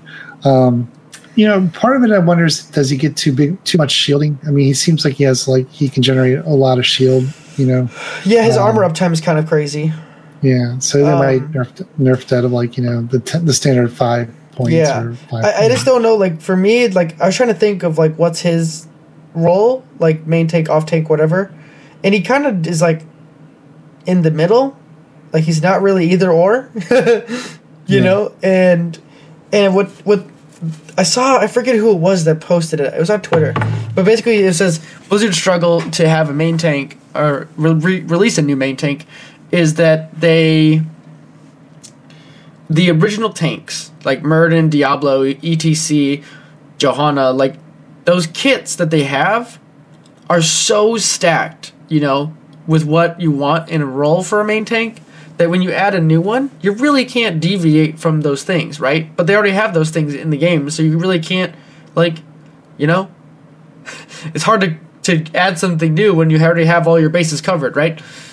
And like when I think of like a tank that I want to play, I'm just like Diablo all day. Like, and I think his bruiser role is he's more of a dive. So he's enabling dive comps. So that's his kind of role in like being a bruiser. Right. And in his main tank, it looks like he just focuses on just having presence in the front line and making it so people don't want to enter that zone. Right. So, and Chaos OS did do an overview of Mal'Ganis. He did the breakdown of all the talents and everything. Yeah. And at the end, he did. This is a second article that I think I sent that to you earlier. You did. I read it. Yeah. Naturally, I love reading those articles because they really help kind of understand what his character is about, like from the number side of things. And so he, basically his synergy is with Illidan is what he kind of discussed. Also, Anna and Malthael, he's got good synergies with. So those are the heroes you're looking at. He's good against Rhaegar, Stitches, Tracers. I mean, so if someone picks a Tracer, you pick a Mal'Ganis. So that's because you can kind of sleep them. So right. Nice. And then he counters Deckard's Malfurion. Anna, he can counter an Anna sometimes with his Dark Conversion. So there's I think he did a really good analysis of where Mal'Ganis is. The nerfs themselves, will they kind of change that matchup? That's to be seen. But I think he did. It was one of the better articles that I've seen on Mal'Ganis. It's very comprehensive, especially towards the end. Where he kind of talks about the builds and stuff. I think his 16 talent here is really boring, except for blind as a bat. Yeah, but that's the one like everyone says. It's like they've tried. Like people said, they've tried to if they're like in a close proximity to guide the person and stuff. But by the time someone says something, it's like it's already over. Yeah, you just kind of have to go ham. And then there's been some discussion that if you pick up like healing wards or something like that, like some type like one of the that when you're using that, it actually negates the blindness, and you can actually see what you're doing. What? Yeah, it's kind of a bug. That's for sure a bug, and will probably get fixed. What's interesting is I do have enough gold to pick them up, but I think I'm going to wait till next Tuesday for the price drop. I was going to say the price drop should be soon, right? Yeah, next Tuesday. So I did grind out enough gold to get them, but it just shows you're back in it now. Yeah, I'm back in it to win it. So yeah, it feels good to have gold again. Well, Blizzard's been really kind of good, about fighting gold sinks. Like every major patch that every 4 but it's like every like 6 to 8 weeks. They have a mount now that you want to purchase. Yeah, the 10,000 gold. Yeah, so they got the next one coming up, which is like this fabulous looking unicornish thing. It's like a horse. It's a white horse with a rainbow mane or something like that. It's all for me. So I got way too many. Oh yeah, I forgot about that mount. Is that out already? No, it comes out next week. Oh, it's next week. Okay. Yeah, they it was like when they did the what was it, the Mad Max theme, so I didn't know about that one mount, the one that's like the saw blade kind of the floating saw blade mount. Yeah, that is my favorite mount of all. It's really cool. It's like, and the thing about them is like they didn't make like 15 different colors of it. It's just got that red color. I'm like, but it's pretty awesome. Yeah, it's because it's animated. It's like floaty and it's got concentric circles. Exactly. It's neat. So anyway.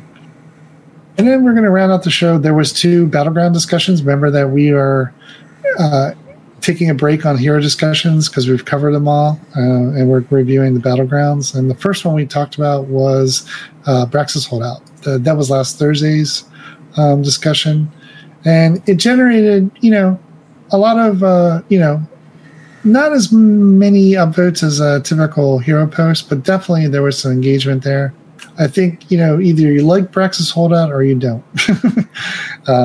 I think the recent changes they made in July with regards to how the capture points work and how the Zerg waves are generated are positives, but you can still snowball the hell out of this map, in my opinion, if you don't have the right comps. I don't know, like, what's your opinion on Braxis Holdout? Is it one of your favorites, one of your least favorites? Yeah, like, Braxis is one of those weird ones, right? Because, like, it's kind of smallish for a 2-lane map. Because you can take shortcuts across the middle. Right, yeah. And, like, for me, it's always been like that map was, like, if you want to go for a blow-up style comp, like a Varian Li Ming or whatever, like, you could snowball games and end very quickly. But since they did the change where the beacon is contested if you put a baby toe on it, it's kind of stalled out games longer. So heroes like Diablo who want to fight in those tight little chokes all the time, and Lightning Breath being as powerful it is and stuff like that, it really feels like a tug of war map now, rather than a snowball map. Overall, it's not bad. The camps are powerful, at least the Firebat ones, for like creating stall tactics or like trying to break the stalemate for getting lane pushing. Other than that, like, I don't know, like Dahaka's really strong in the map for obvious reasons, if played properly. I don't hate it. It's not a Black Hearts. It can make games go long though because of that change. Yeah. To me, I think a lot of people know how to play that map that I've encountered. Generally, I see a lot of people picking a specialist like this is probably one of the better maps for Sylvanas. I had a Zool one game. It wasn't that bad. Yeah, just go and just wail in the towers, and they make basically they can get tremendous value. Yeah, and Genji's really strong in the map because of his rotational abilities. Right, to be able to gank. Warrior-wise, when you're looking, the most popular warriors on this map have been Diablo. Diablo is probably the number one warrior on every map. I mean, when I was playing Diablo before he got his rework, I was literally like, yeah, Diablo's great on this map. Oh, Diablo's great on this map. Like, when I was streaming, like, heavily. It was like, Diablo's great on every map. Yeah. He doesn't get as many bans on this map, but, he does get a lot of games played. Out of all the heroes that get banned the most, warriors that get banned the most, he's one of the more banned heroes in the map, warriors, but he doesn't get a lot of bans. I think a lot of people ban assassins, looks like, for that. Diablo, you want to get rid of that KT. Yeah. So Diablo, Muradin, Varian, Johanna, Artanis, and Garrosh seem to get they're like the 1,000 plus, where Diablo's around the 2,000 games in the last 7 days that have been uploaded to some site. When it comes to like your supports, filter. Anna seems to be a support white main. Anna, Lily, Brightwing. these are the top supports for this map. I'm surprised Decker's not higher up. He's high. He's like number 5, and then Alexstrasza, and then Tyrande. But, Whitemane just because it's Whitemane. Anna because she can shoot through walls, and there's a lot of walls here, Oh, I didn't even think about that. Yeah. Lily, because it's just Lily. Lily's got that, that small buff this time, so she's getting, number one, if you don't know how to play over support, people are going to pick Lily. It's terrible. So, but Decker's definitely there. But I think Decker's lost some value since the nerf to his level 13 talent. So maybe that's one. That the Blessing of Ancients, I believe. Yeah. The loss, losing that. Plus, you have to put your healing pots everywhere. Maybe just doesn't can gel well with folks. Assassin wise, you always got to hit the filter button. Kelithus, Gil'dan, Raynar, Varian, I guess playing Jaina, Phoenix, Ragnaros, and Thrall are all, and Genji, and Kel'Thuzad. These are all like your top assassins for this map, all for. Is that counting tank Varian too? That's interesting. Nah, it's gonna be the DPS version, Colossal Smash. I see a lot of Colossal Smash. I mean, that makes sense because it's really good for flanking on this map. Yeah. And then Specialist, a lot of Azmodan, a lot of Nazeebo, a lot of Sylvanas, and some Zagara. I think Zagara's kind of the dark horse in this map. I think it used to be one of her dominant maps, but now So it's weird. Zagara kind of totally fell off, like super fell off. Even though she got some changes, I don't think the changes were really. I mean, I guess the heroic changes were kind of devastating, like her Nidus network. They made it so that, huge. So that was probably the biggest change to her. But she can still damage. I mean, she's still a beast in the lane. I don't underestimate a Zagara, especially in late game Zagara. If it's a good Zagara, no. But on average, Zagaras are not that great. I would know because I used to play Zagara back in the day a lot. Yeah. And the typical rotation is a 4-1. With if you take a global, that's for the ganks. So that's generally the opinion. Now that you don't only have to step a little foot on the, you don't have to get a full 100%. That's another thing to think about in this map. People, I still think, try to get 100% wave. I think if you get at least. A large percentage, maybe go for the camps, try to get some of the camps pushing and get some value there. Do they give the losing team at least 50%? Yeah, they get at least 1 or 2. You can generate as many as, I think the maximum is 4 of those range dudes and 3 of the ultralists kind of things. I think it's 2 of the big guys, yeah. But anyway, you get a portion of them anyway. So it's not like it's devastating to lose a point. So don't sacrifice your team to do that. Just, there's other objectives. Hell, you probably even sneak the boss if you're fast enough. It's like if they're constantly running back and forth trying to cap points. Or just go, cap a point and take their fort. I mean, that's an optimal strategy. Yeah. But like I said, I think a lot of people get frustrated, just like try to force a fight because shit, this isn't going anywhere, and then they just overcommit, and then one team loses too many. Well, the one match we played, where I was playing Zeratul, and I screwed it up, but that was a pretty intense match where we went back and forth, and ultimately, I think it was just we took a bad engage at level 20, and that's the thing. It's like that's a map where you're in it until the very end. So if you keep fighting and you get like a level 20 team wipe, or even if you get an advantage at level 20, 1 or 2 heroes down, you can go to the core and win. So I definitely think you're in it to win it. Even if you do lose your forts and one of your keeps, it's like I think you can still win that match. Right. So. And then, like I said, I do think specialists do get some value there, especially a Sylvanas who can split. She can go off lane after the objective and push the other lane. I've seen it many a times. So, and that could be an Azmodan or Azul as well. So, The last hero discussion was yesterday. It was Cursed Hollow. That one didn't get as much attention as the previous one. Oh, it was about the same, I guess. It goes up and down sometimes.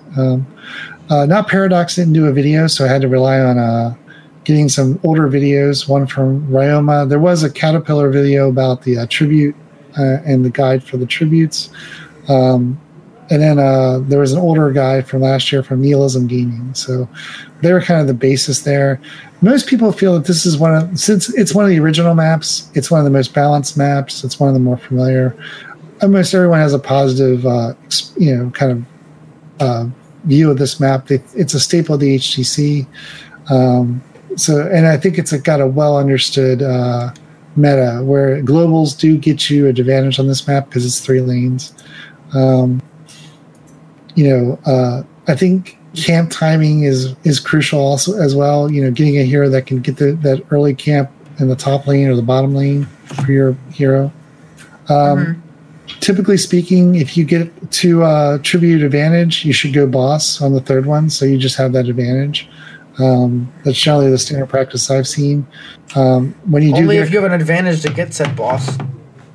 Well, basically you should just let the third tribute go and go get the boss. See, that's the important thing to say, because if you say just go get boss after you get 2 tributes equals throw pit. Okay? Okay. Well, it can be. You got to be careful. Can't just tell people to go get bosses. Yeah. Well, some people like the other boss. I've seen it many times. Let's go get their boss. No, don't do it. We're doing it. Okay. Weren't you in the game with us where we had like wiped 3 of us, but it was still early enough in the game and we were able to come back? No, I don't know. I can't remember if you remember that. But I don't know if we really had one or not. I played so many times that I've had so many comebacks on that map. It's crazy. I know, me too. But basically we had this point where we literally we're about to die, or we all died, and then they decided, oh, we just got a full team wipe, let's go do their boss. We were all up in time to basically steal the boss. Yeah. So it does feel good when you can steal their boss. It also feels good when they're doing boss and you steal their boss. You attack them while they're on it. And that's I do love that. That's kind of a fun feeling. So obviously Diablo gets a lot of value on this map. A lot of walls. Everyone's running. Surrounded by a tribute, so he's got tremendous value. Muradin's got good value on this map. Jumps in, stuns. I think the camps are fun on this map. Yes. What they got a variety of camps. Yeah. Johanna and Dahaka. Obviously, Dahaka's got a tremendous value in this map. He can be up lane, soaking and then show on down the lane there. I had seen have a lot of success taking Johanna when I have to play a tank on this map.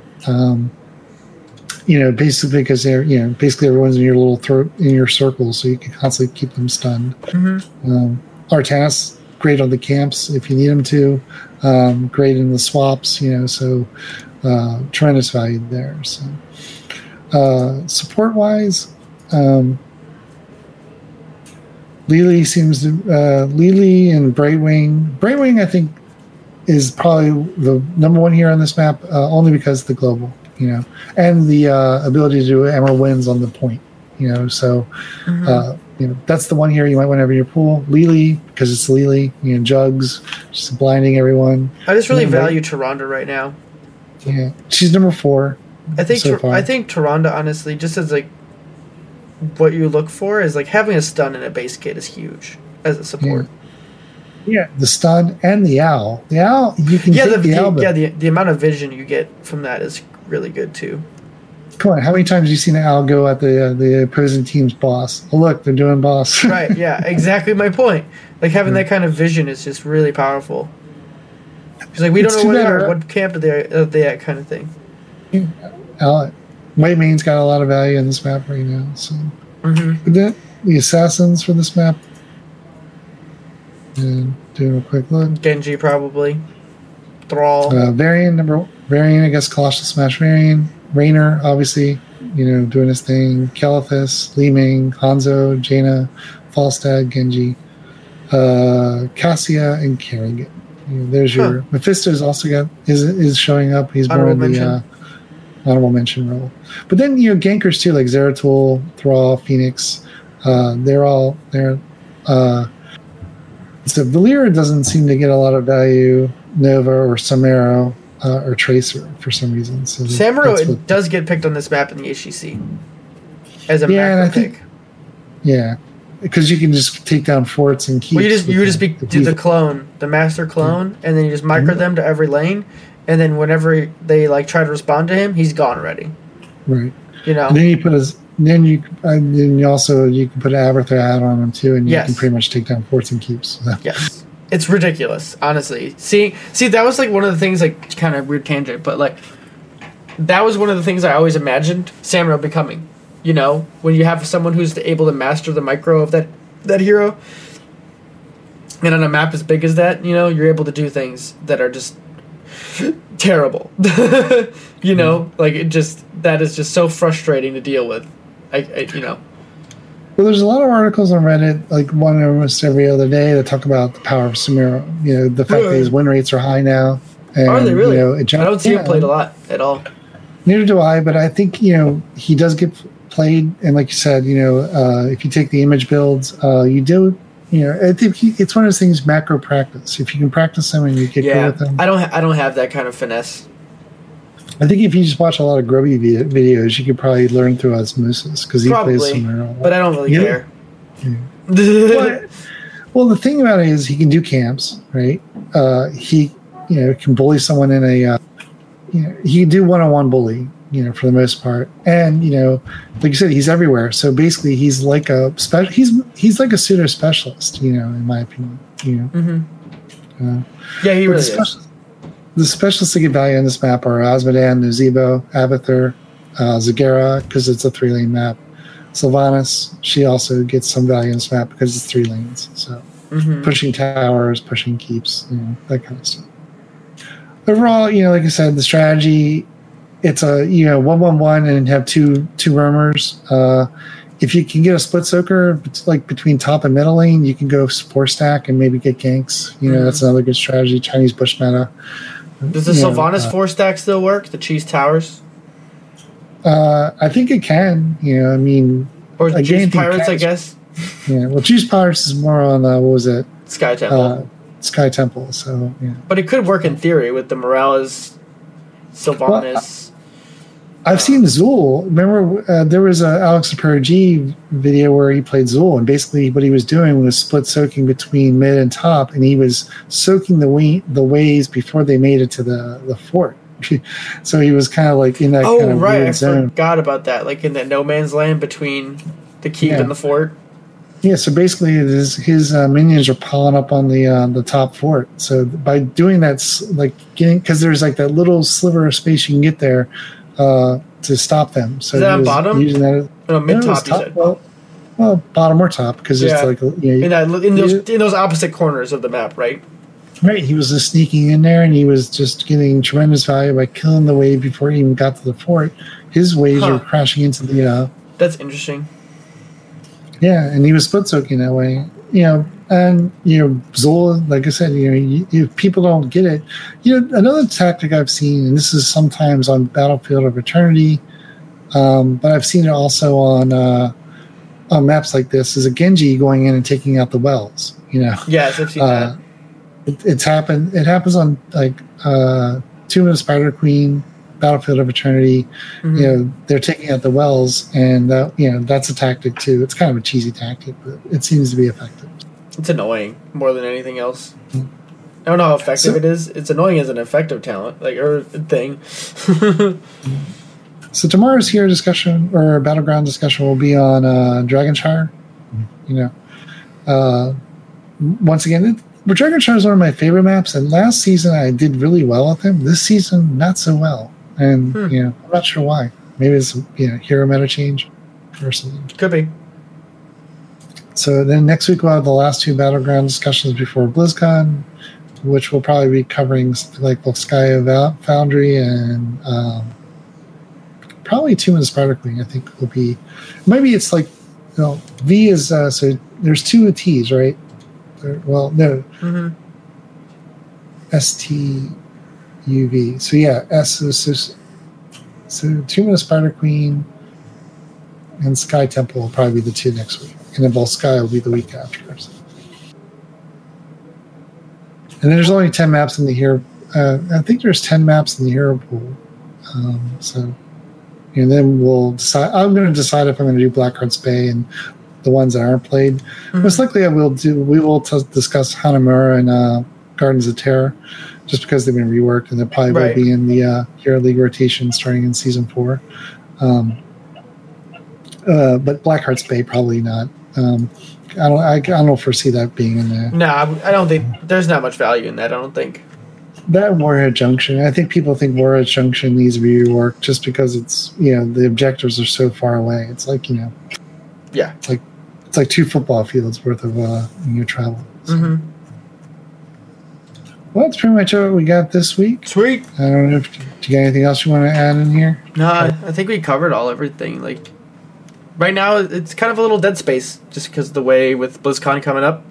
Yeah. Next week we'll talk about groups and a little bit of like what we expect to see BlizzCon stuff, But there's no balance patch yet. There'll be a balance patch on Wednesday when we record, so next we'll week, definitely right? be able to talk about we'll be able to talk about the balance patch. So I think we should dedicate it to the BlizzCon wish. Yeah, that's what I was thinking. The next week will be the BlizzCon preview. Hype. Yeah, exactly. Hype-oo. Give me all the things.